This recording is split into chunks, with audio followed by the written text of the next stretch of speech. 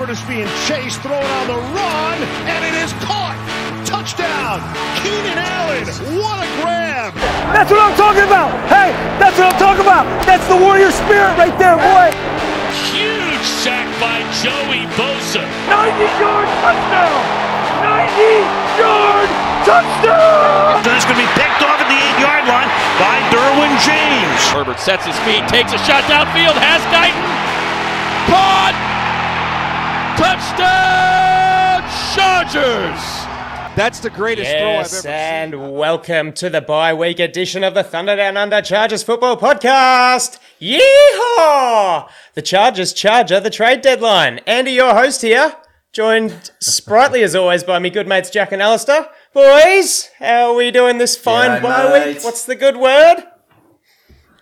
Oh, not too much. Had a nice weekend. My brother-in-law, sister-in-law, and nephew came down, which was lovely, or came across to Adelaide, which was wonderful. But it's a busy weekend and just almost at the end of school, so can't wait. And can't wait to watch some Chargers football this week. Yeah, it's nice. Sort of nice to have a week. We were talking about this, Al, during the week. It's nice to have a bye week where you just don't have to worry about the Chargers just shitting the bed and just continuing rubbish form and ruining your week from a Monday evening onwards. But you also just are really hungry to watch the Chargers play. So we'll be chomping at the bit. We're going to join one another's company on Monday night our time and watch the Falcons game. How have you been this week though, Al?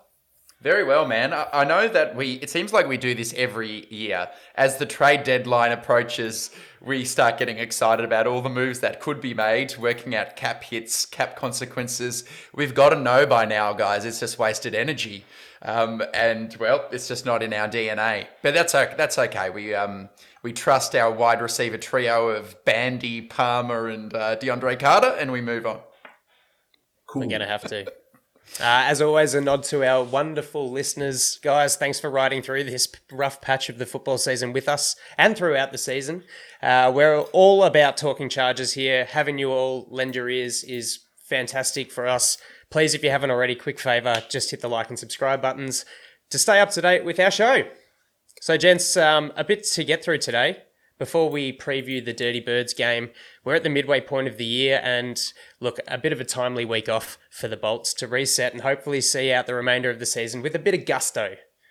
Jack's cooked up a bit of a fun way to dissect what we've seen thus far and how Alistair and I are grading certain things. We're a bit in the dark about it, so that could be a bit of a fun way to see what we've seen and who's responsible or not. We'll look in depth at what we're likely to be facing come Sunday afternoon in Atlanta. And Ali Boy has teed up a little summer hashtag TDU mailbag to finish us off. It's a bye-week discussion, so Jack, take it away. Cool. Yeah, thanks, Andy. Awesome intro. I have done some reading over the last couple of weeks in the bye week, and I reread one of my favourite books about the NFL, and that was Bill Walsh's most vaunted standard. The score takes care of itself. And that's about his kind of learnings. And he wrote it after his time with the 49ers. And it applies to life. It applies to organizations. It applies to your work, etc. So I thought I am going to run a little bit of a quiz in true teacher fashion. I've given myself some grading bands. And what I'm going to get Andy and Alistair to do is I'm going to read out a statement from Bill. Well, he's got about 18 standards of performance, and we're going to apply these standards of performance to Brandon Staley. Now, this is a complete gut feel for Andy and Alistair. They're going to give a score 1 to 5, 5 being that they believe that Brandon Staley is hitting that really, really well, so doing very well at it. Number 1 being not so good. So, are we all cool with those rules, gentlemen? Far away, boss. Yes, sir.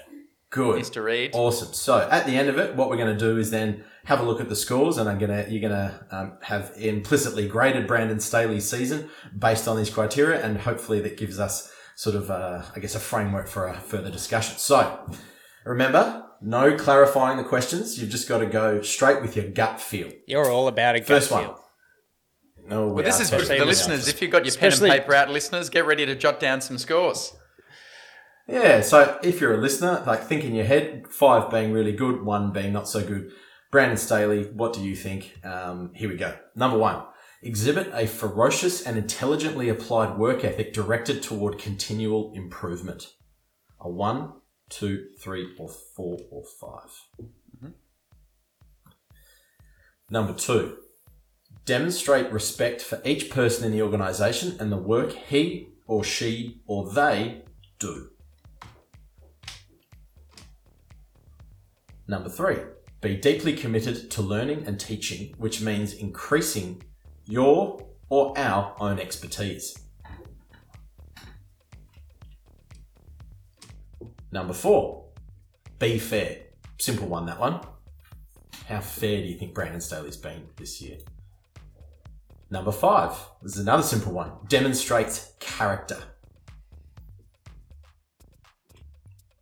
Number 6. Honour the direct connection between details and improvement. Number 7. Relentlessly seek improvement. Number 8. Show self-control, especially when it counts most. Under pressure. Ooh, that's a good one. That's a good one. Number 9. Demonstrate and prize loyalty. That can be both good and bad, I believe. Number 10. Use positive language and have a positive attitude. Number 11. Be willing to go the extra distance for the organisation. Number 12. Deal appropriately with victory and defeat, adulation and humiliation. Number 13. Promote internal communication that is both open and substantive, especially under stress. Couple more. 14. Seek poise in myself and those I lead. Number 15. Put the team's welfare and priorities ahead of my own. Number 16. Maintain an ongoing level of concentration and focus that is abnormally high. Number 17. Make sacrifice and commitment the organisation's trademark. And then number 18. The leader must exhibit the principles, code of conduct and behaviour that he is asking others to emulate. So there we go. If the listeners are thinking it is a great book. It's called The Score Takes Care of Itself. The title kind of gives away what it's about. It's about if you get your back-end organisation organised and structured correctly with the right culture and the right environment of learning and teaching, it doesn't matter what happens on game day, the score takes care of itself. So I ask Andy and Alistair now to perhaps tally up your scores, if you can, quickly in your head, and give me your scores when you are ready. Some of the questions whilst they're doing that, listeners, you can ask yourselves, or we can ask of Brandon Staley, how well are people embracing him and the culture? Are you willing to confront and potentially remove those who do not embrace your standards? What kind of tone are you setting for the program? Are you the hardest worker? Who are your team's locker room leaders? Which of your athletes and staff have your back? Etc., etc., etc. So, Andy or El, who's ready for a score for me? Yeah, I've got one. I've graded Coach Staley 75 out of 90. Wow. Okay, so you've given him, in my grading scale, you've put him in the brilliant range, which is an A. So you've graded him an A. I wasn't expecting such a high score. Andy, what about you? I've given Coach Staley a 65. 65. So in my grading scheme here, you've given a B plus, which is solid. Just to let the listeners know, anything below a 50 was anything above 50 was competent. Between 50 and 65, emerging was around a D, and then 20 and below was go fuck yourself. So we're really lucky that none of us have scored. We haven't scored below 20. Anything that stuck out in terms of your scoring, Alistair, I might start with you. That you gave Staley either a 5 for or a 1 for. Well, some of there was a kind of a natural connection between a lot of those questions. It was a lot about a commitment to learning and development, humility, leading by example, listening, and I think Staley excels in all of those areas. Like, he is a committed learner, and no one could reasonably doubt his work ethic and his character. I think those shine through as his signature strengths. So And I love this exercise because if you buy into Bill Walsh's kind of categorization, and why not, given the success he had, it would lead you to believe that Staley possesses the traits and processes that hopefully will lead to long-term winning. And now's a fantastic time to reflect on that, because we'll get into it as we break it down. There's a lot of negative, almost antipathy towards the Chargers at the moment by Chargers fans. And we'll explore the reasons for that as we go. But that was a nice exercise for me to come back to the core traits and principles of our head coach. And I think he's fantastic in those respects. Yeah, what do you think, Andy? Yeah, well, I think the questionnaire was strongly character-based. And as Al said, he does possess all those characteristics that make a good leader and show want for self-improvement. It's not a quiz about get the result, and like you said, if you've got these characteristics, then the results will come. So if you're putting a year and a half, this year especially, ravaged with injuries and dealing with a lot of noise from the outside about we're underperforming, why aren't we 6-1 or 7-0 or some crazy stuff like that? Why didn't we make any trades? Because you got no idea about where our contracts are at the moment, with a lot of money going into key players and the need for draft capital to just get a gun for hire and lose draft picks and have to cut players because we can't afford them. So, look, I do think he's a great character and a good leader, and hopefully, if you do buy into that, the results will come. Yeah, I think Alistair and Andy, you both hit the nail on the head. Is we as supporters, on whether it's on Twitter or on social or any other social media, we're so concerned about wins and losses. We're so concerned about the disparity between how well we played in some games and then how well we don't play. How we don't play well in others. And I think that was a really good exercise for me after revisiting that book to go, well, there are a lot of other things that go into the on-field performance, not just what we see every week. And I think I gave Staley, I did this quiz myself, and I gave him a 72. So that's sitting at an A-. And if we're going off of what Bill Walsh, and arguably he's one of the most prominent, if not the most prominent of the sort of 80s and 90s sort of coaches, a lot of it is not necessarily about wins and losses. It's about getting your culture right. And then on the field, it just takes care of itself. So, yeah, you're right. A year and a half, Andy, is not enough to see these results, I don't think. And I've got some other stats later that'll be quite interesting. But let's just, I guess, go back into what we normally do, interesting and important. I think to sort of touch on the character, I think one of the most important things we've seen is the progression in our rookies. And I think they are growing. I think that Salia and Johnson are the two best examples of that. And so I feel like players are getting better. Are we getting better as units? Perhaps not just yet, but there are signs of improvement, which, is a testament to Staley's teaching. Is everyone going to be an A+ straight off the bat? No, it takes time. So that's kind of how I'm going to open up the discussion from here. What say you, Al? I think that's right. I think it's right that we can find individual instances of players who might have improved. Solia's a really good one, right? Would you have believed that this guy who comes in as a 6th round rookie at the moment is graded as PFF's 23rd ranked offensive tackle in the league, left and right? He's the highest graded rookie. I mean, fantastic. But we just did a grading scale from Bill Walsh. Here's a different PFF grading scale that's more linked to on-field results. And this is why there are some causes of concern. Right now, we're the 27th graded overall team in the league. The defense is graded 28th. The pass blocking, 23rd. The run blocking, 32nd. The defense, 25th. So they're suggesting that on the field, our record is actually belying us. We have been fortunate to win 4 games. And when those numbers start to bank up, that a lot of negatives, you do feel there's a risk of the floor falling out from under the team and that the losses will start to come because maybe we deserve more losses than we have. There are a lot of little things to unpack there, what we can do. But maybe a first question I'll throw, Andy, since we've got those results, which are what they are. Last week you were talking about how do we shake things up? What can we do? And you started talking about something like play calling. Well, talk to us about would you have made a move if you were the coach, either at a coordinator position or at a play calling decision?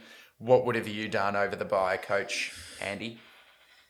I think it could be a little bit interesting to have Joe Lombardi step back a bit and have Shane Day step up into the play calling role. I think he has a really good relationship with Justin Herbert. He brings something different, comes from San Fran, the wide zone offense, Shanahan offense. That's a start from me. What about you, Jack? What do you think on that? Well, we've seen it across the league, not only this season, but in seasons past where the head coach has been either calling the offense or the defensive plays. I have a feeling that we should ask Brandon Staley to, if we're thinking about the feel and he's this great leader, we're grading him an A and he's committed to learning. Perhaps he's trying to wear too many hats on game day and perhaps he needs to step away from the defensive play calling and actually go back to his gut, go back to the this intense, positive, fourth down, go for it kind of gunfighter attitude that we saw last year, that we kind of hung our hat on as a team, and there was that identity there. At the moment, the identity is fluid. I can't seem to put my hand on it.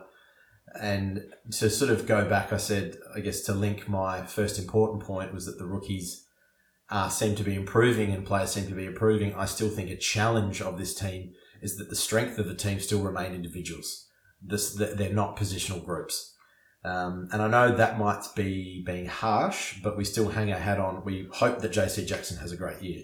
We hope that SJD fixes the run defense. We hope that Austin Eckler gets his 20 touchdowns. We hope that Joey Bosa plays. We hope that Khalil Mack plays. So we're not necessarily looking at our depth in that, or I guess in positional groups. And we're obviously having to do that because of the challenge to injury. So, Alistair, should we remain hopeful as a supporter base? I believe that we Straight to it. I'm usually very optimistic, and the listeners who are part of Bolts from the Blue, I mean, you all tend to view me as almost over the top optimistic, and some think, I'm on a next level of lunacy. But my optimism's really been tested. I thought I'd feel better over the bye week.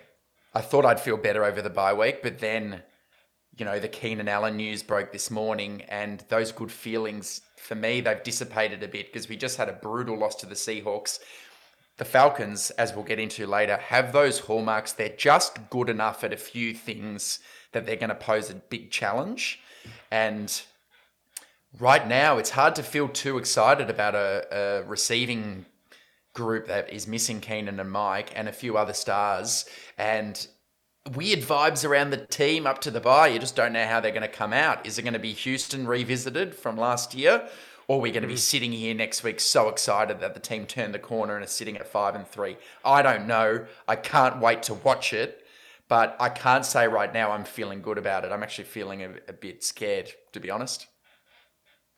For the listeners, just as this is behind the curtain here, Alistair all week has been telling us, we're not going to lose this game. This is it. We're not going to lose. We can't lose. We cannot lose. We cannot lose. So I'm not sure where this backflips come from, but interesting. Anyway, a bit of a backflip. You said yesterday that cappuccino fixed you. I think this morning's cappuccino flipped you back. So there's something in it that poisoned me. Too much chocolate on top. Yeah. Well, look, there's lots to talk about. Some things, let's try to break down things we think we can improve on. One that gets spoken a lot about, I'm going to start, things that we need to see change if we're going to get better, perhaps. One is stretching the field. We've got to do something to stop defenses having the confidence to play lots of men in the box, cover one, and it's smothering our running game because they know they're getting away with it. We don't have anyone who can stretch the field. Justin Herbert, his yards per attempt is sitting at 6.5. There are only 4 quarterbacks who've had less than that in the league. His average depth of target is at 6.8. Again, there's only 4 quarterbacks in the league with lower average depth of target. Is it the ribs? Is it something else? But if we're going to change our fortunes around, I think we need to see that happen more. We need to air the ball out, throw the ball to help our running game. I'll start off with that. Andy, what do you think we might need to do a little bit better to transform our fortunes? Well, maybe it is the lack of personnel that's inhibiting us. It's a poor depth group, really, because they're all relatively similar skill sets. And we don't have an explosive guy. Guyton was the closest, and he's gone for the season. So that's probably where also a lot of the banging on the walls came from during this trade period. Wanting a guy who can do exactly that, stretch the field. For me, it's situational decision making from Staley. I think from offense as well. It's personnel. It's play calling. It's those, we've had the gambling man, Staley, just 4th and Staley, going for it. We're 7 of 17 this year, and the guys were going Austin Eckler, 4th and 1 up the middle. What? Like, it blows your mind, and you really just sit there, and that sort of shit sits with you when you turn over on downs after an interception, and you're going, but why did we do that? So yeah, I'd like to see, Jackie, I think you made a really good point, and it's probably more applicable about Staley stepping back. I'm just concerned deeply that Ronaldo Hill cannot do it. I think that's, I don't know, I think that's a concern. If Staley can't be, if Staley's calling the defensive plays, and this is where we are defensively, maybe a change-up would be good, but I'll eat my hat if we improve and Ronaldo Hill's calling plays on defense. That would probably be a more applicable thing, so he could actually focus on the game and orchestrating everything rather than having too many hats on. Jack, I agree. I don't know if I would make a coordinated change. Because part of that learning and development process Jack was talking about, I'd like to see Lombardi and Staley get together over the bye week, commit to making a number of changes, see what they can do, and then if you need to make a change in maybe 3 weeks' time, do it.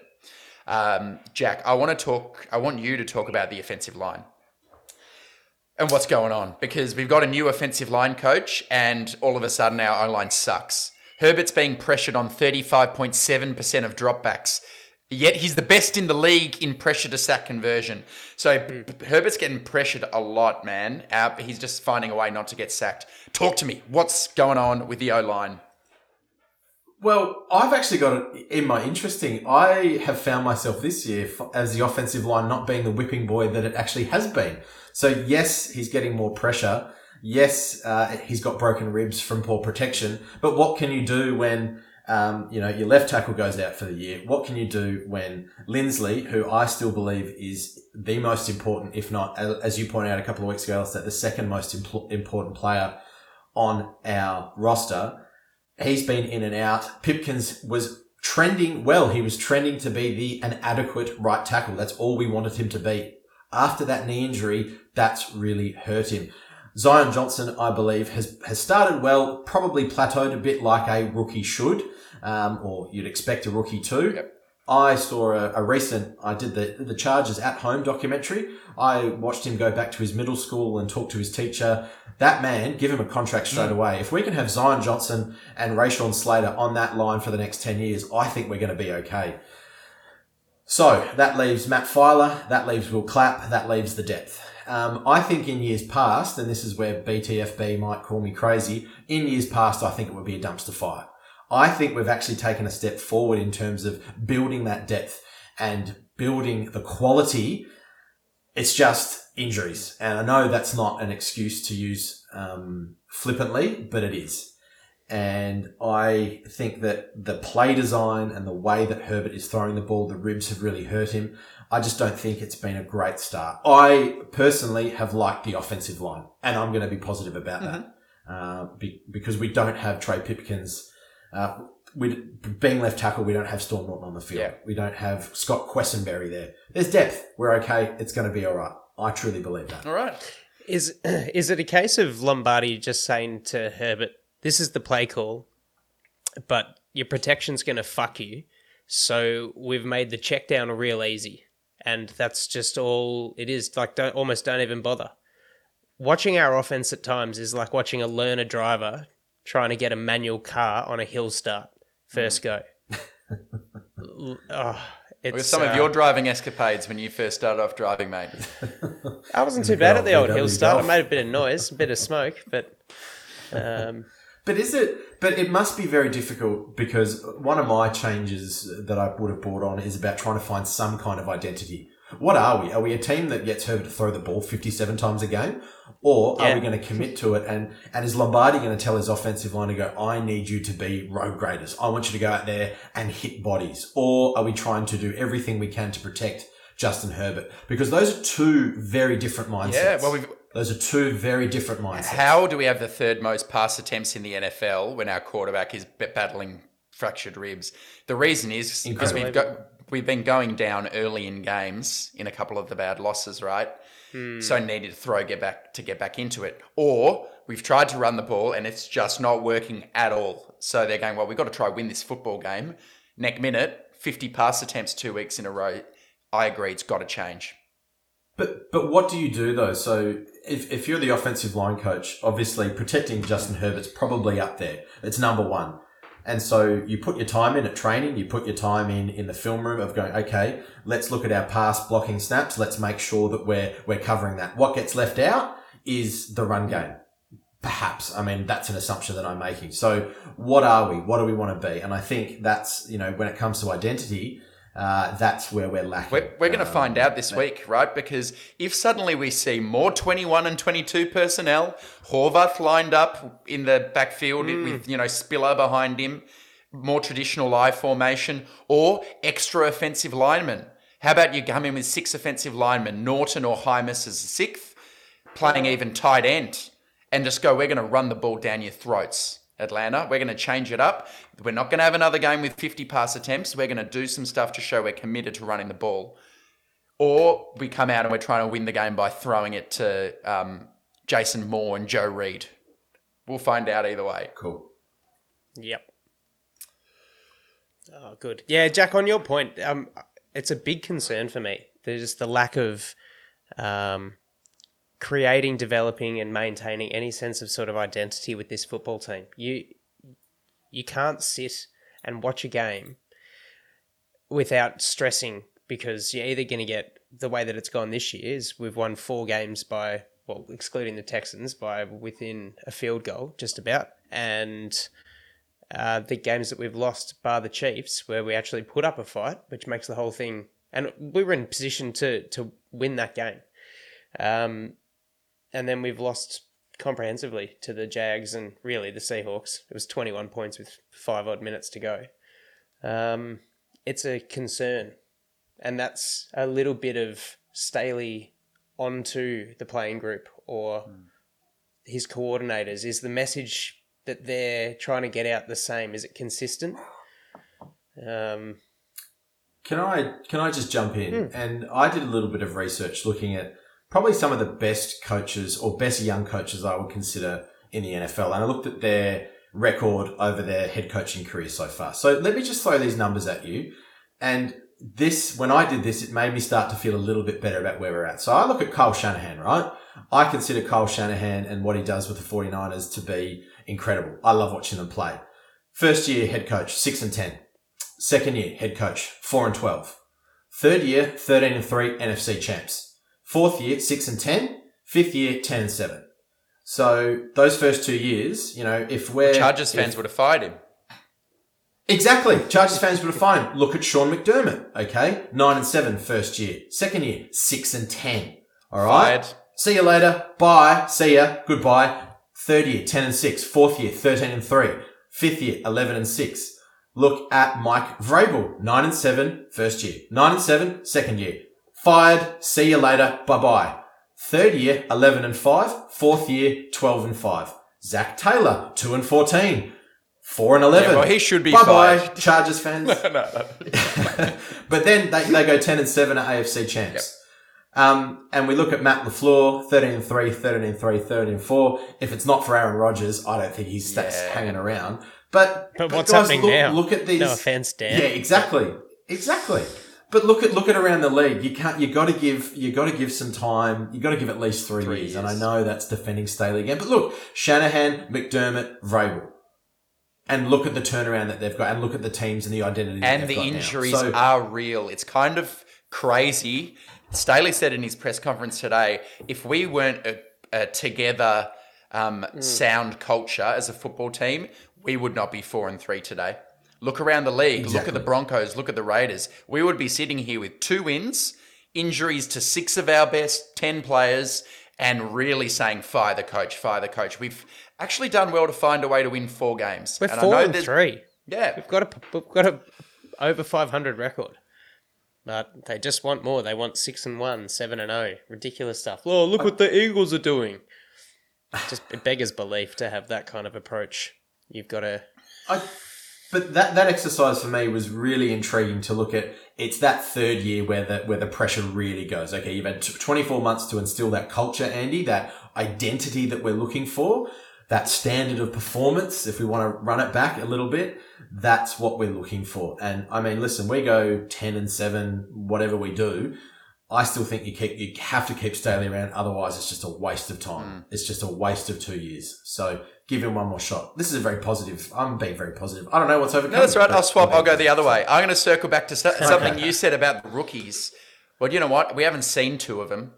And to me, that's unacceptable. We got to get him in the game. Spiller having one carry, and JT Woods, mate, I don't care how bad he is. Let's have a look. Let's have a few snaps. Just sprinkle him in. I don't see any long-term value in Alohi Gilman and Sony Michel continuing to get snaps in these games where we're playing the quote-unquote easy teams. Get them in there. I want to see that change moving forward.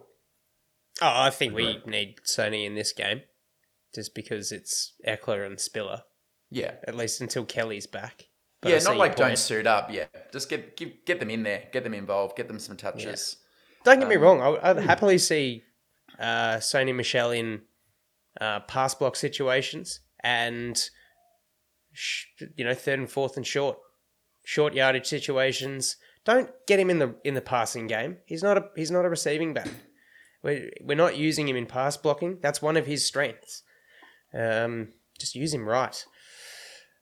Where was I going with? I think it was Eric. Is it Eric Smith? Forgive me, from Chargers Weekly, who joins Money. Eric Smith. Eric Williams. Anyway, maybe sure. He made a really good point. Staley talks a lot in presses about having the right group of guys on the field. Certain situations. It seems to be a common thread, and I'm going to ask you, Al. Do we see the right group of guys out there? Do we have the right group of guys in the building as far as Staley's concerned? And why, if we do have those guys, why are the right guys not on the field at the right time? Well, I think a lot of those right guys are off the field because they can't physically get onto it, but through injury. Well, if we're talking about those available, of those available, you can't use. No, if it would have been better if we had the right guys, like the people who can't play. You play with your cards I think you tend to find that the right guys look more like the right guys the longer they play with one another. So I'm looking to see better performance, especially I'm thinking on the defensive side of the ball. I want to see more harmony and harmonious movement towards the ball from guys who've now played together for 8 weeks. I mean, we're talking about an explosive run or pass in every single game, basically. 50 yards, 70 yards, 50 yards. And Jack has said it. I mean, either the teacher's not getting the lessons right or the students aren't receiving the lessons properly. Either way, can't have any more of that, because then maybe they're not the right guys. We should see them develop into the right guys as this season develops. Yeah. Hey, Andy, I've got a question for you, and I guess this has a bit of more of a positive vibe to it. I believe, through everything that we've talked about so far, there seems to be a solid culture. I personally would not be feeling like this if Lynn or McCoy were coaching. No. Are we just more aware because we've been fans for a little bit longer? We've grown up a little bit more. If you put yourself and you had Lynn or McCoy standing up in front of the mic today or yesterday talking, do you feel worse or better? If one of those two are the coach instead of Brandon Staley at this point in time, Yes. I feel a lot worse. Yeah, exactly. A lot worse. Now, some Chargers fans would say, Andy, well, McCoy made the playoffs in his second year and Lynn made the playoffs and had 12 wins in his second year. This guy's got a way better team. He inherited Justin Herbert. At least they got results. Results are all that matter. That's a fair call. I don't think either Lynn or McCoy inherited particularly bad teams. I'm not going to use the excuse of still meshing together, but Jack, you make the point every week that we show signs of just complete lack of cohesion in all phases of the ball. So it's there.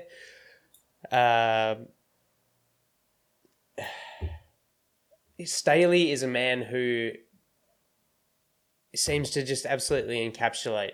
You just believe in him. There's a confidence in what he says, in how he says it, the story from where he's come from, the success he had as the defensive coordinator, leading the number one defense in the league.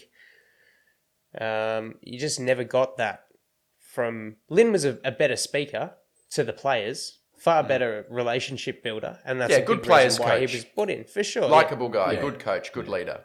Good leader, Mike anyway. McCoy, man, he's like milk that's been sitting out for a week. I get that. It's nothing. So Well, he didn't I feel instill a you lot- with confidence, did he? No, but I don't McCoy. think he's ever... No. I think he's got self-esteem issues, personally. I'm going to live... Oh, no, you go, Jack. I was going to say, I'm going to reel this back in because I think there's one person that we probably haven't spoken about here. Tommy Big Time, Alistair. Mm-hmm. Where is Tom Telesco sitting in the realms of a good general manager? I shared earlier in our chat that he's only had one double-digit win season in his tenure as a Chargers GM. Is he a good general manager? And if he is or isn't, what are you looking for? Where does he sit in all this?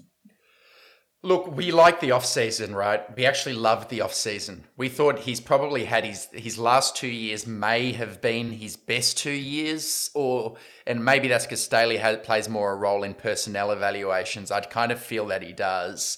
And that kind of begs the question, what is it that Telesco's even doing? We struggle a bit with depth, obviously. I mean, there's just a collection of third and fourth and fifth round picks who just die in the arse, and that kills your football team because they're meant to be your depth pieces and your special teams. So I think that's where they really struggle. We're not making the most of our third, fourth, fifth round picks. Look at Trey McKitty and Josh Palmer so far. I mean, Palmer, there's hope for him, but a blocking tight end in the second pick in the third round, really? Like, really? Not even like a valuable blocking tight end. He's a penalty monster, and we'll find out if the team doesn't make the playoffs and Telesco doesn't lose his job. He's just never going to lose his job. It means he's set up essentially as a puppet. He's just a face for decisions that are being made by others, by ownership and by the coaching staff. And he's a guy they just like because he's malleable and he does what they say. I mean, don't have a lot of faith in you, Tom Telesco. Come on our show, dude. I want to be... go. I agree with you. It's a massive realization for me over the last couple of weeks that with what's happening to our roster with injuries and just seeing the guys that are on the field, your Carter, Bandy and Moore, and going, the other guys aren't coming back. This is as good as it gets. And that sort of fear creates anger when you don't make any moves during the trade period. It's understandable with, like I said earlier, the draft capital and the financial repercussions. Our cap is tight as hell, and it's getting bad. It's getting worse in the next few years. But the team's potentially been built pretty poorly. we've pulled wool over our eyes by signing all these marquee players. They want to come to LA, play for Coach Staley.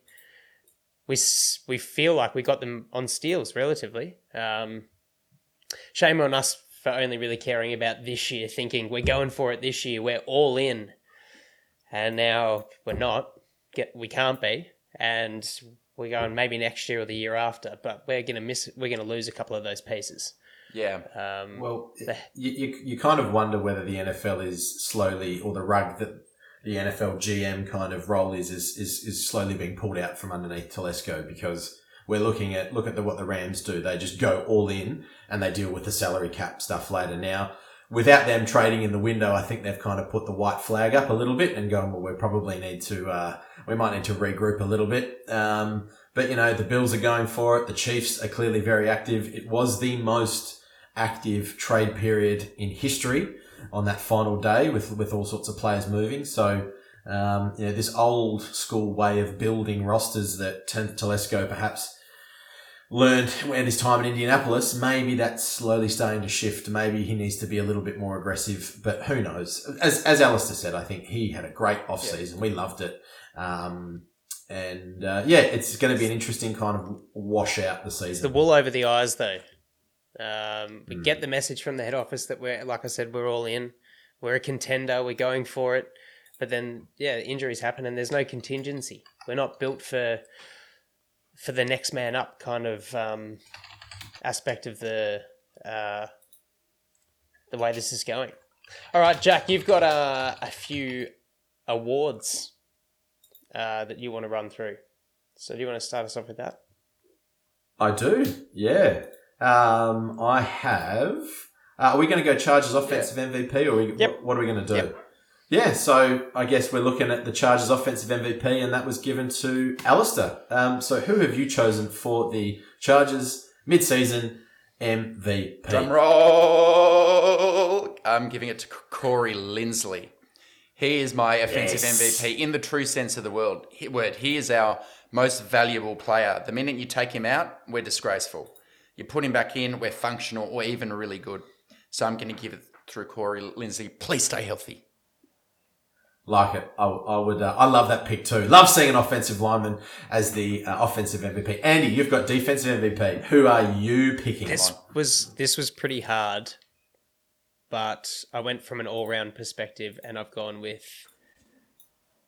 Derwin James Jr. Oh, nice one. Oh, I thought you were going to go with Khalil. I did. I was. It was very close, but I've gone with DJ. So, Derwin James. Yeah, he's grading very well across all parts of the field. You just see him. He's all over the place. He's just everywhere. Sacks, coverage, all that kind of gear. Great leader. Yeah, awesome leader. I had the Chargers Special Teams MVP, drum roll for the most important player on the roster, and I've gone with Josh Harris, the long snapper. Oh! There we go. I haven't gone J.K. Scott. Lloyd's just thrown a brick there. Yeah, he has. Lloyd's put it up from 3 thinking it's a sure thing, and Simmons. Denied. I've gone Josh Harris. I think the snapping and we haven't seen any really muffed punts. We haven't seen any really badly missed field goals. The only time we see a missed field goal is when Hopkins pulls it because it's too far. I'm going to give it to Josh Harris because apparently he's also a great leader. The problem with this award is if you had to give it to him, you wouldn't know who to give it to. No, he's a leader in the locker room, mate. That's all I understand him to be. What number is he? Good on you, Josh Harris. What number is he? Giving you a shout out. What number is Josh Harris? I don't know. 00. Who knows? 45? 43? Who knows? Alistair, most impressive rookie award. It can only be one person, right? As you said, Zion has stepped in and he's played at a decent level. I don't think he's played... I think he's played somewhere in between decent and well. Pretty good starter. Pretty good effort for a first round rookie. So Zion Johnson for me. Yeah, I'd agree with that one too. Line. Andy, you've got most improved. What are we looking at here? This was an interesting one, I thought. So I'll be interested to hear your answer. Yeah, I've been pretty captivated with his play throughout the year. I found him to be one of the most consistent on defense. He's shown promise in the last couple of years. Injuries have held him back. My most improved, Drew Tranquil. Nice. I think he's been awesome. Love it. As a leader as well, he's got that in him too. Yeah, let's not trade away our best middle linebacker. Oh, he's gone. Well, let's let him walk in free. I just think, I hope Mate, we and get him up and we just kick linebackers out. Rookie deal and gone. That's it. And then sign Kaiser White 40-year-olds looks like like he- Thomas Davis. Kaiser White looks like he might go win a Super Bowl, so good on him. I got drawn the short straw here, and I got most disappointing, and we Short mentioned straw? his name You've got- earlier. Plenty to choose from. Yep. Oh no, I've got two really bad categories. That's how I saw it. But most disappointing. We did mention him before. I'm going with Joshua Palmer. I was expecting a lot more out of him as our third receiver. I was hoping he would take the mantle from Keenan Allen as that possession receiver in between that in that intermediate passing game. Unfortunately, he's had injuries. But no, I'm not meaning to crap on this guy, but he's been my most disappointing. Yeah. All right, let's get to some more interesting awards, and we have a little bit more fun. So we're going to go around the horn in this one. We'll start with Alistair, we'll go Andy, and then we'll finish with me, and I'll launch again. We're going to go with the least worst award. So this is a player that we thought, or you thought, was going to be bad, but actually hasn't played that badly, but is actually still pretty bad. Ali, who have It's you got? Jerry Tillery. The guy is he's actually shit, but he's shown a few times this year, hey, actually, you're improving the last 3 weeks. You're grading pretty well. Oh, you applied a pressure. Oh, but there's a penalty. Oh, wait, you just got blown off the ball by a guard. So he's the least worst. He hasn't been Kenny Murray bad, but he's been Jerry Tillery bad. So well done for you. Yeah. Yeah. Andy, what do you got? I had a list of somewhere between 5 and 10. I've gone with, and it's probably a bit of a low blow, but I've gone with Trey Pipkins. He's had moments of serviceability. He's been battling with his knee injury. There's times where he's a witch's hat and times where he's not a total piece of garbage. So that's how I criteriaed that award. I love it. I love it. There's an Americanism I'm gonna there. go full That's circle. how Yeah, I no, Criterion, I love it. That's a couple of beers and being a tradie. Yep. I had, when I made this award, I had this guy in my mind. It's none other than the Mr. INT himself that won us the game against Cleveland, which is Mr. Alohi Gilman. So he's shown that, and it flashed hot. But other than that, Nas has taken back that spot. I'm not sure if he's going to be on the roster for much longer. The next one, and Alistair is a big fan, or we all are a big fan of this commentator, of Chris Carlinsworth. This is the Here's a Guy award. This is to the player who commentators always love to analyse each week, who will always have a little tidbit of information. Alistair, who have you I got? say, well, here's a guy who wears number 52. Yeah, he bats down passes, he defends the run, he rushes the passer, and he just does it all. And the cameras love him, and I love here's a guy I like to talk about. I think that's obvious. He's always front and center in any kind of primetime game. It is Khalil Mack, who has played up to the name. So good on him. I love the fella. Yes, it's. I was going to say it's funny sometimes when you get the off-brand kind of CBS or NBC, or the Fox commentators, and they get the players' names wrong half the time. So I thought this is quite a funny award, Jack. It's Khalil Mack for me as well. I can't believe they traded just a second-round pick for this guy. Lots of talk about his contract, about the importance of him in this defense, Staley's guy. Derwin James was a close second for me. Well, we've got the triumvirate there because I had Khalil Mack too, so we won't hark on that too much, but that just shows how impressive he has been. All right, the second last one, we have got another Americanism on top of Andy's criterion, which I'm going to use from now on. I like that in the classroom, and then I won't have a job as an English teacher anymore. But we've got the stick-to-itiveness trophy, a player who's stuck with it no matter what so far. Al, what's It's Foxy. For me, it's Foxy. Nice. He comes in, he tries really hard. He's applying pressures, second most pressures on the team. So Morgan Fox, he sticks to it, stick to the task. Love it. Mine is Michael Davis. Vito. Vato. He's gone from CB1 a couple of years ago, coming in, and then with the signing of Jackson, he's fallen off the starting lineup. And then we get injuries during games and now pretty permanently. And Vado stepped up and had a great game a few weeks ago in the second half when JC Jackson got benched. He's playing heaps of special teams. He's playing defense now. He's just working his way back into favour, so good on him. I had Andy. You put him as which one did you put him as? The most improved, I think. Drew Tranquil for mine. Sticking with it. He's had a couple of injuries. That horrible, horrible injury that he had at the start of last year. He's come back. He's playing well. Good on you, Drew Tranquil, for sticking with it. The last one and the most important one out of all of it is the TDU Champ Trophy. So this is our own player of the year so far based on the following criteria. What player is the most Aussie in our eyes and why? Alistair, who have you got? Well, what you need to know about Australians is we have these core beliefs and almost mythological traits, none of which I exemplify. It's you've got to be prepared to work hard and not take praise when it's earned. Be humble, just do your job, and just try your hardest for your mates. And I think there's a clear person who's satisfied those criteria. He's criteriaed it. And that's because sneakily the guy's picked up a 13.7% run-stop-win rate, which ranks 4th in the entire NFL of all players with 100 run defense snaps. And I'm giving it to you, Austin Johnson. You never complain. You hate the attention on yourself. You don't big note. And if you watch the tape, every single week, there's at least one play of a TFL or a sack or an amazing fighting two blockers. He's trying really hard out there. Austin Johnson, well done. TDU champ. Nice.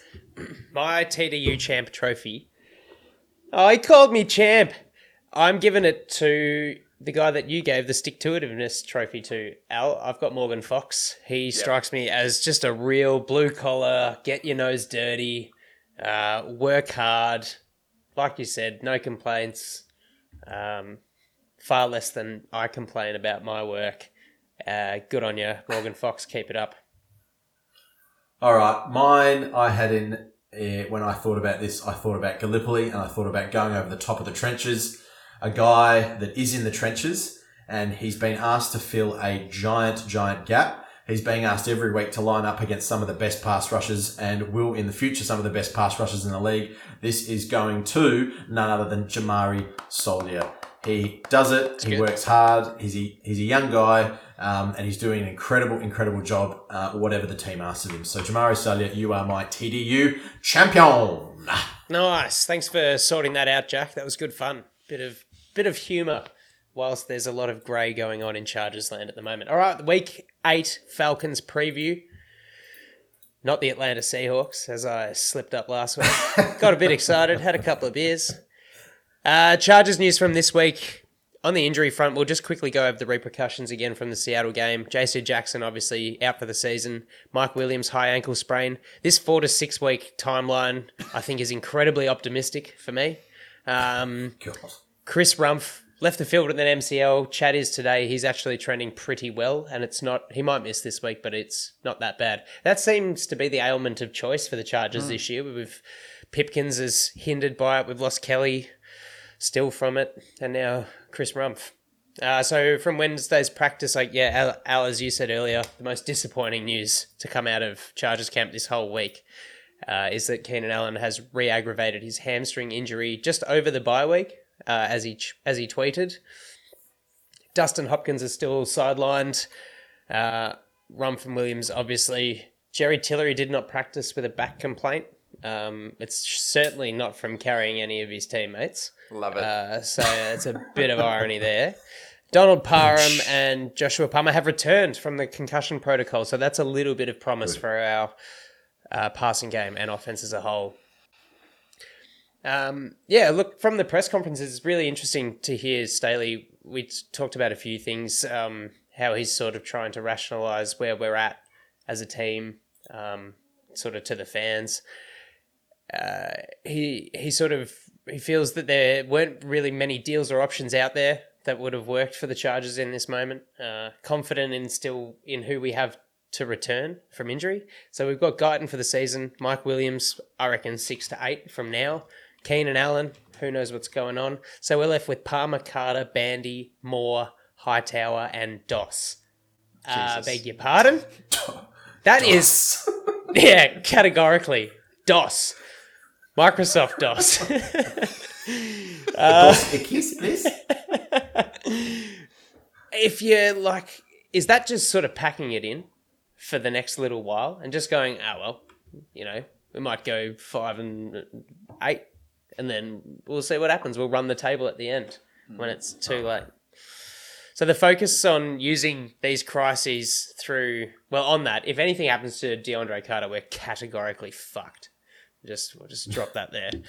There seems to be a lot of focus and emphasis from Staley of, you know, using these times of hardship to improve fortitude and resilience down the stretch. So when we get these guys, I don't know who's lying to him about how long they're all going to be out for, but there we go. Al, mate, what happened in the Falcons last game? You want to run us through that?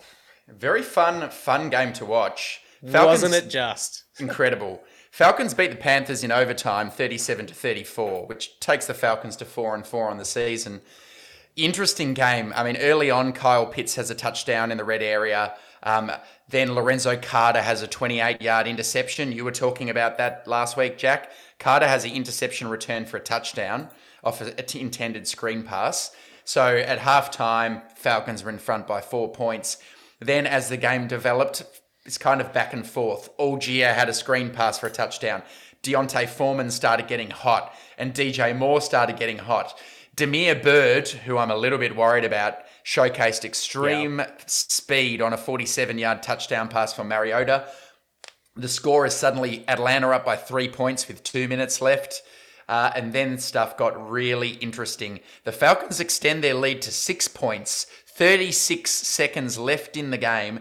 And we see one of the great deep passes from PJ Walker to DJ Moore. How he managed to get that beyond the double coverage and into DJ Moore's hands for the touchdown. Game over, right? Wrong. He's taken his helmet off and celebrated. I would have too. If ever there was a time to take your helmet off, that was it. But unfortunately, that's an unsportsmanlike conduct foul. Takes the... You'd be okay, Alistair, because we couldn't see if you had your helmet on or not. Same shot. Yes, well said. It's true. I'd be blinding spectators left, right, and centre. But unfortunately, the Carolina Panthers kicker has no idea where centre is. On the point after attempt, Pinheiro. he misses it. So all of a sudden, we're going into our overtime, and then you can just tell when a kicker does not want to have another go for the rest of the day. This is one of those. So in overtime, the Panthers march down the field. They trot out Pinheiro for a 32-yard field goal attempt to win the game, and he butchers it. And the Falcons have one of the very best kickers in the league now, our old champion, Young Wei Koo, who they go straight down the field. He drills it from 41 yards. Falcons win 37-34. What a fantastic game. Any standout performers? Mariota actually passed the ball more than he usually does. He managed 250 yards and 3 touchdowns, but also threw a couple of picks. But really kind of went through the key performers as I broke down the game then. But real fun one to watch. Yeah, it was good fun. Lots of laughs. I've got a workmate that has just jumped on the Carolina Panthers. I don't know why. Yeah. And I think he was tossing up between them and the Bengals. And I said, the Bengals are looking good. This Joe Burrows, he's really something. Anyway, he jumped on the Panthers and I revel in their shithousery. So that was good fun. Well, we're facing them. Let's go through some of the Falcons' strengths. I'll kick us off. I think just before we jump into sort of their strengths and weaknesses and what we're facing, it'd be prudent not to comment on their activity in the recent trade period. They kicked things off a couple of weeks ago, trading out linebacker Deion Jones to Cleveland. They've then shipped Calvin Ridley to Jacksonville, of all places, which is pretty fun, for a conditional 2023 5th or 6th round pick. Now, that's dependent, oddly, on his reinstatement date. So if he's reinstated before a certain time, the Falcons will receive a 5th. If it's after a certain date, then it's 6th. Availability. Can I bet on that? Is there a market that I can bet on? Because I'd love to do That's that. what. Not bad. See what you did there. So obviously his reinstatement following his suspension for gambling. on a game against Jacksonville. The last Correct. exit from Falcons was, I think, safety Dean Marlowe, who's off to Buffalo. They've traded in Rashard Fenton, KC cornerback. We'll remember him fondly. So their strengths, run blocking seems to be a key strength to this offensive line. Yep. They've got when healthy, a great running back group. They're averaging 158.1 yards per game, good for 5th in the league. And opening up that aspect of their offense allows Arthur Smith to get a bit funny. They can use Mariota with his legs rather. He's had 280 yards on the ground, 3 rushing touchdowns of his own. Chargers linebackers are typically quite poor at recognizing the RPO and getting out to the flat. I remember so vividly the Joe Burrow touchdown in the Cincy game last year, where he ran sort of 18 yards and was almost just free into the end zone. So, look, Mariota plays loose. He's had a few picks, but he's dangerous. 8 fumbles on the year is a real carrot for this offense, I think. It's a big aspect that this defense needs to turn around. Al, what about you, mate? Yeah, what are you thinking on the... A weird one, and as I totally agree, they're their big strengths, and they really like to run behind the right side of their line. Chris Lindstrom, very good. Been huge. Yeah. Very good. And Caleb McGarry at right tackle, they're starting to get some returns on those first round picks. That's their strength, the right side of the line. They run the ball really creatively. Mariota does a lot of the zone read stuff, as you said. They run outside zone. They use this pistol formation a lot. So we're going to have to be disciplined with our eyes at the linebacker core. A weird one that's a strength of theirs is they've actually got the least amount of missed tackles in the NFL on defense. So even though we'll get to it, they've got some real deficiencies on their defense. Dean Pease is a long-standing defensive coordinator with the Ravens for many, many, many years, and he at least has taught them sound fundamentals. So that's a sneaky strength that you might not have known about, listeners. Yeah. I mean, I'll if you've got nothing else to say, Andy, pretty much everything I've written down has been said. So should I run into the Falcons' weaknesses? I'll go from there. Let's do the Alistair PFF ratings. Worst pass rush in the league per PFF. 26th ranked coverage in the NFL per PFF.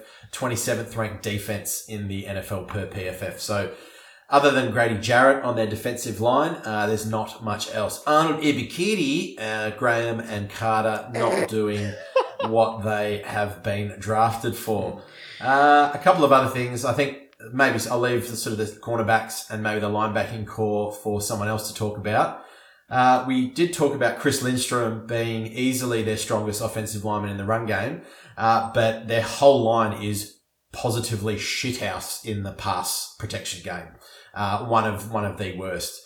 Funnily enough, I looked at where Mariota has enjoyed throwing the ball and where he hasn't enjoyed throwing the Jack ball. Special. I love it. I love looking at that data. Who throws on PFF. left? Is that direction versus Mariota, matchup on PFF? Yeah. Mariota throws all of his picks in the middle of the field. Funnily enough, all of his picks this year have come across the middle. So 3 between the numbers 20 plus yards when he's throwing deep. 2 between the numbers in that 10 to 20 yard range, and then 1 in that 0 to 10 yard range. So I'm hoping that Tranquil, Murray, Nas, Derwin James have sticky fingers, and we can pick a couple off through the middle. Mariota loves the play action. He throws really well out of the play action, but is a really, really poor grade when he's throwing under pressure. And we did see that against the Panthers. That's definitely what I Come on, thought. Atauchu. So I think, Atauchu, I think this is a little bit of game planning, but I think it sounds simple, but I reckon we give him some really exotic looks in blitz, and rushes to, cause some turnovers in some dynamic ways. Yeah. What say you, Andy? Anything you want to cover there? So I'm going to jump in. I just can't believe we haven't even brought it up. He's back. Jerry Atauchu, back as a Charger. Yeah. We didn't even mention that. We've been so down on the trade period, we forgot a guy that we actually brought in. Welcome back, mate. I'm going to leave the secondary for Al because I know you love a bit of cornerback chat. One funny little tidbit for me, and it's a weakness, is that Atlanta have fumbled the ball 12 times. Now, the really annoying part of that is that they've recovered it back on 8 instances. So for us who are able to force the fumbles but not be able to get the ball. It's an irksome stat. I'm sure there's Chargers fans out there like me that might have read that or hear this now and think, oh, yeah, fucking get the ball. Al, secondary, Falcons, what do you got? I got nothing. No. They the concern is we might not have the cattle to exploit them at the minute. So the Falcons defense, it's not. The important thing to note is AJ Terrell is out with a hamstring. Looks like he's not playing, and Casey Hayward is not playing as well. So they've got guys off the practice squad. They've got Cornell Armstrong starting at cornerback, Darren Hall, the other side, who used to play for the Jets, Isaiah Oliver, and then their safeties are young guys, Richie Grant and Jalen Hawkins. This is a very average secondary. And in fact, they're not average, they're shit. They're 32nd in pass yardage allowed in the NFL, 25th for passing TDs, and they lead the league in air yards on completions. 1,300 yards. And if you watched last week, it's just boo, bombs away. DJ Moore, boo, bombs away. Guys are open by 30 yards. So if there's ever a get healthy game for this air offense, this is it. Let's attack it vigorously. Yeah. Well, we'll just move straight into what will give us the best shot, our keys to victory. And that's a big point for me, is to exploit this week's secondary as early as possible and recommit to the running game. Yeah. Let's use Isaiah Spiller more than once. I'm just a little bit concerned as to who we've got to spread it. But, if they're getting 30 yards open, hopefully Herbert can do his thing. Jack, what do you think is the best approach for us to knock this off in Atlanta? Hear me now. Hear this. And if this happens, I don't know what I'm going to do. But if I see this Algeria, whatever the hell name he is, another rookie freaking quarterback. You're kidding. And he breaks another 50-yard run against us on the outside again, I am going to lose almost all my faith in this defense. Please, God, not another outside the numbers run for 50, 70-yard touchdown by a rookie quarterback, by a rookie running back. Please, God, please, no. Sorry. No, that's all right, man. I think the recipe on defense is fairly apparent, right? I think Tranquil has to play the spy and be mindful of Mariota taking off with his legs. You put Derwin on Kyle Pitts, you put Michael Davis on Drake London, and then you just let it rip. Don't buy eye candy, window dressing, all that stuff. Just play sound team defense. And then on offense, has to be. There's a good chance to exploit their linebackers in the passing game. They're bad all over the place. So Austin Eckler in the middle, wide receivers out wide. Tell you what, boys, I'm going to go straight into the result prediction. If we don't win this game, this season is over. But thankfully, we're going to win the game. Chargers 24, Falcons 17. Andy. I've gone Chargers 27, Falcons 14.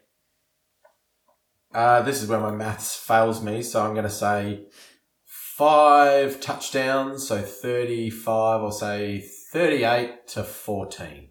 Oh, smoking. Huge game. We would all I just absolutely love that. And no, we're not taking the piss. It's hard to get through weeks where you lose and then you don't have football. We've got to be positive. Got to stay positive. Trust the process. All right. Well, now we've got that to look forward to. I think it's a little bit of time for some hashtag TDU mailbag. Say, Sirrat, whatever will be. Ladies and gentlemen, hashtag TDU mailbag. We're going to hear that song every time we do the mailbag. I'm sorry, Kev. I know it burns and poisons you, but, it's there. Thanks again for everyone who submitted a question. We had a few very good ones this week. And just in light of the time, because we've got some good ones to get to, I'm going to take 2 more as comments, but still acknowledge the fact that we got some contributions. So Tom Telesco's burner account on Twitter, he basically asked us what are our thoughts on the running game.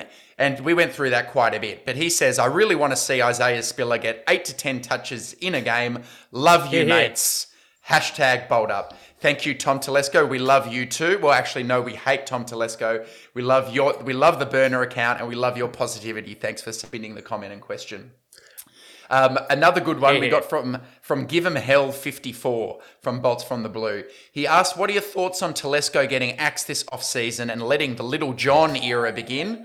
Seems inevitable anyway. Part of me just wants them to get on with it so it can fail and it all blows up in their face. Then what does Dino do? Let the nepotism ride or realise maybe they need someone besides a yes man pulling the strings? Depressing question, but I think we'll take that more as a comment because we went into that during our earlier segment, what we're going to do. God, that'd be fun though. I'd like to see him lose the team financially to Dee, his sister, and have to sell it before I see... Or we have to sit through 2 to 3 years of total shithousery watching all of that unfold. Play on. Ash Holick, our favourite listener from Adelaide, says on Twitter, he asks, what are your thoughts on the All-In series not really seeming to convert to off-field movements? So this is right on that trade deadline. Maybe we can start with you, Jack. What are your thoughts on the All-In series not really seeming to be reflected in our off-field movements? I just don't understand that question. So it's not covered in the All-In series? No. Right? I mean, we're called All-In, but we haven't really gone for it all in, have we? Because we didn't make a move before the trade deadline. Yeah, sorry. I get that now. Yeah, good point, I guess. I still think All-In is great viewing, and I don't want to take anything away from the Chargers media team. It'll make it very hard if we suddenly shit the bed and all of a sudden we're going, All-In! 5-12! Okay. We're not losing every game we might win one more game. That's going to make it difficult. Yeah, maybe they need to go back to the drawing board and maybe come up with a less direct name for the... To be fair, I've seen a lot of that's been low hanging fruit this last couple of weeks the last couple of days, with people on Twitter saying, can the Chargers even say this anymore? Like, can we stop branding ourselves with this? Because we're not all in. I think the reality is we bought into the idea of all in at the start of the year or before the start of the year when we brought in all the free agents and had a pretty good draft. And now they're just going, no, we've already done all in. We're just still there. We're just kind of hit a roadblock or two. So, stick with us. We're getting there, but yeah. Our good buddy Kyle D. Dominicantonio very nicely decided to take a break during his honeymoon in Maui. So congratulations to you and Zaina, Kyle. I hope you're having a good time there. But he got a question in. He said, Keenan Allen's absence has clearly hurt the Chargers, but he's past 30 and his cap hit only continues to grow. 2 questions and we'll start with Jack. Jack, do you believe this season has increased his value in Tom and Brandon's eyes because of how off the offense looks without him?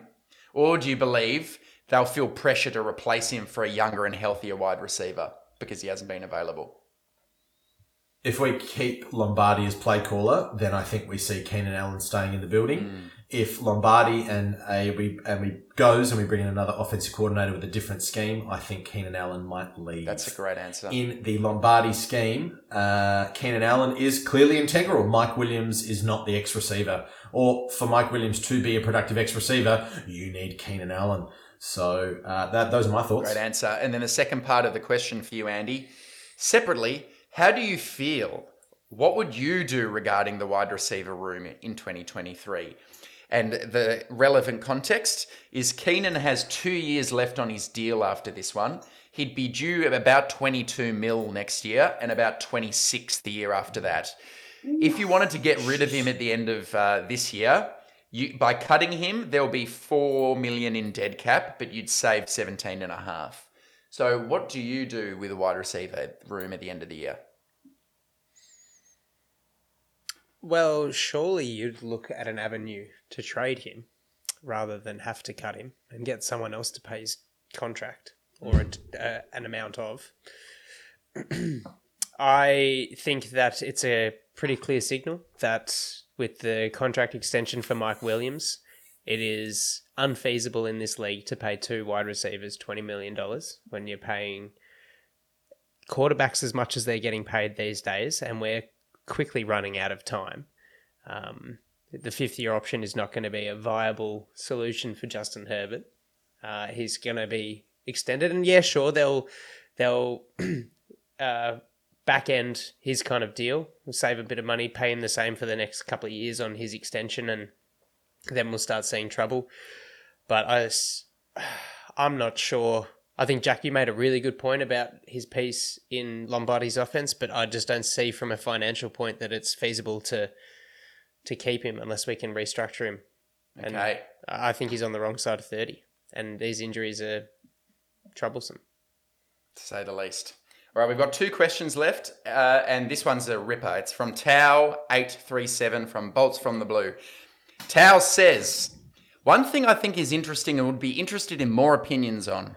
Daniel Popper, on his most recent Hops with Pop, characterised something I've felt ever since last season. He said, you can have the best defensive scheme ever on the whiteboard, but if you can't teach or communicate it to your players such that they can execute it, it doesn't matter. That's basically how I feel about Staley's defense right now. The excuse last year is he didn't have his guys. Now we've got his guys. And it means the holdover defensive players have had a year in the scheme now. Now, he's not advocating that we should fire Staley, but he does think that this issue is the biggest potentially legitimate reason why he could be fired at the end of this year. So Tao wants to hear what he says is some intelligent and thought-provoking discussion about this. I can't promise you that, Tao, but we'll start with maybe Jack on this one. What do you think about, Staley and whether or not what he's teaching is transforming onto the field? Well, if we go back to the start of the show when we looked at the, I gave you those criteria and you judged him. By all of that, we would assume that Brandon Staley is a good teacher. We've gotten the right cattle in the building. They've only played 8 games with one another. Look at that how you will. You could say 8 games is enough. 7. Or 7, I should say. We're about to play 8th. That's enough time for things to start clicking. You could say that that's nowhere near enough. If we go back to the timelines which I shared about the coaching and that 3-year window, I think we've got to think about having that 3-year window as the true test of how good a teacher Brandon Staley is. You're also dealing with holdovers from a lot of draft picks that are still playing on the field, like Kenneth Murray as a starting linebacker, probably wouldn't have been drafted in this system. There are depth at DT. You said Alistair. Jerry Tillery's there. I believe that Brandon Staley is a good teacher. I believe that this system does work, but he's just trying to figure out what to do without Aaron Donald and Jalen Ramsey. So how do you generate that production across your positional groups? That takes some time. That's all I'll say. What do you think, Andy? I think it's a really valid point by Tao, because Staley comes in as head coach as a defensive mastermind, might be an overshot considering his longevity as a coach and as a coordinator, but he comes in as this kind of wizard. And what did you say at the top? 27th ranked defense or something like that overall? It's not a good look, is it? It's really not a good look. It's funny. We did that quiz and you'd say, yeah, he is a good teacher. So is it his method of communication, or is it the fact that all the players are nincompoops and can't understand what he's trying to get across? Is it too convoluted? Is it too much too soon? I'm not really sure what the answer or the solution is to it, but it is it's a very apparent problem. That's okay. They pay him the big bucks. Will say, yeah. I will say this, like anything in teaching, and this is coming from my experience myself, you might feel like you're in the weeds 3 months into a class. You might feel like you're in the weeds 6 months in. When you're a parent, you've been constantly trying to teach your child to do something, and you feel like you're beating your head against a brick wall, and it does look like that. And every day you're fighting this battle to try and turn around, or you're trying to teach this group of people or individual something. But then there's the moment that it all clicks and it all starts to work because you've built the relationship, because you've built the culture, because you've built that. That is something that I still believe we haven't seen just yet. We haven't seen that, and I'm hopefully waiting for it with bated breath. And I feel like Brandon Staley's waiting for that too. It's that moment, that click.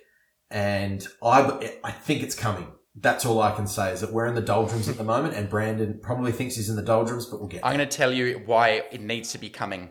I did a bit of homework for your Tao. I think history is instructive. And I had a look at some of the current head coaches who came in as defensive coordinators to have a look. The ones who failed, the ones who got fired, what did their defenses look like? And the ones who have succeeded, what was the timeline? So I'll give you a few. Dennis Allen, when he first went to the Raiders in 2012, he joined the Raiders and their defense was graded 23rd the year before he arrived. When he arrived in 2012, they were graded 14th. And then in 2013, they were 30th. 2014 to 27th, fired. Todd Bowles is another one. When he was with the Jets, he arrives, he takes the defense from 7th to 10th. Then in 2016, they're 28th. In 2017, they're 32nd. You're gone. I'll give you a few that have worked well. Mike Tomlin. The year before he arrived in Pittsburgh, under Dick LeBeau, they were 11th ranked defense. He arrives, they're 18th. The next year in 2008, they're first and they win the Super Bowl. Robert Saleh. The year before he arrived in New York, they were 24th under Greg Williams. He arrives last year. They finished 31st. Right now, they're first in the league. So they're like some failing ones, and there is the successful one. The one who I think Staley needs to try and match is Sean McDermott. You were saying it's interesting, Jack, because you went with win-loss. When McDermott took over the defense in Buffalo, they were graded 23rd. He took them to 16th in 2017. He took them to 13th in 2018. He took them to 9th in 2019. They've been up and up and up. Where Staley sits, he took over a 14th ranked Gus Bradley defense. Last year, they were 24th. Right now, they're 25th. There's not one example of a coach I've listed there who succeeded, who had 2 years in a row in the 20s when they've come in as a defensive savant. Or Mozart, I prefer to say defensive Mozart. So what we need to say, I think we need to see that grade climb from 25th to something like 15th by the end of the year. If we're sitting here in the late 20s at the end of the year, history would say it's all over for this guy. So just to round out the question. All right, our final questions, of course, they come from probably our favourite lister, Kev Diego from Bolts from the Blue. I'll start with a fun one. Jack, if your dad owned the Chargers and you were the vice president of football operations, who would you have hired as head coach in 2021? If you can turn your mind back, I think... Could I be revisionist and go, Mr. Brian Daboll? You can do whatever you want. That's who I'd take. Your daddy's the boss. Or I'd be going Robert Saleh. I didn't mind a bit of Saleh. Oh, okay. So yeah, Brian Daboll for me. Okay, nice. And we had him in the building too, remember? We We had him in the building. Had him in the building. We were excited. All right, Andy, for you, 10 games left. Chargers are 4-3. Where do we finish the season? Do we make playoffs? Oh. Right now, we'd be 7th place with a wild card. We're 4-3, 10 games left. Do we make the playoffs? I had a real sad moment the other day, and I was thinking about our games left and thinking about the opponents that we've got coming up. The likes of the Dolphins, the 49ers, obviously the Chiefs again, the Broncos, the Raiders. We got the Titans as well. It's pretty grim. And I thought of the next 10 games in this moment, I thought we could go 3-7 here. We could go 3-7. We could. And because I don't actually see the situation getting any better. We're not magically going to get stars back in key positions. The reality is it can only get worse. You can only lose more players. So I'm not going to say that we're finishing 8-10 or 7-10. But it's not 12-5 or 13-4 like I thought it was at the start of the year. 4-3 now. Let's go.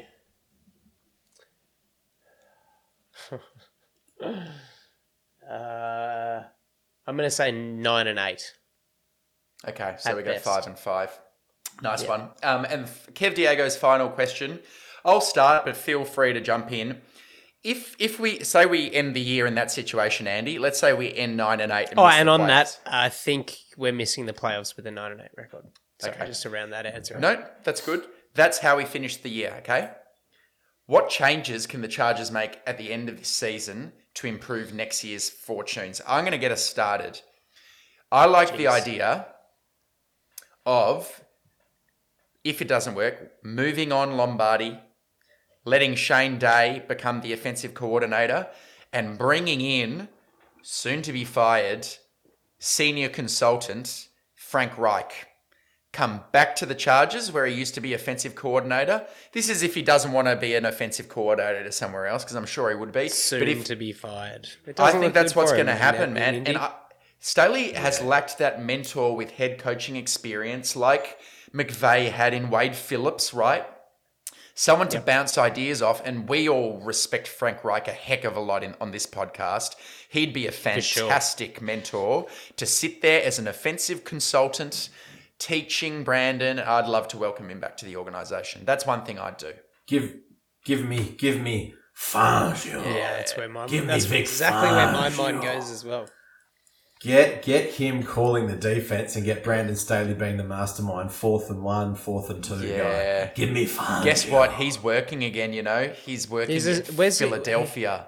As an assistant. He's Dirty over dog. there, you bastard. That's all from the hashtag TDU mailbag. Thank you to everyone who submitted a question. Gratefully Absolutely. appreciated. Thank you, team. Rip up. Well, look, it's been a bit of a slog emotionally to go through the last week with what's happened and what hasn't happened, and just sort of let all the information settle and digest it. We've got another game coming up this week. We've got the Falcons. We got to win this game. We've all picked it. Bolts are winning this one. Until next time, guys, thanks very much for joining us. We'll see you next time on the Thunder Down Under Thanks, folks. Chargers podcast. Bye.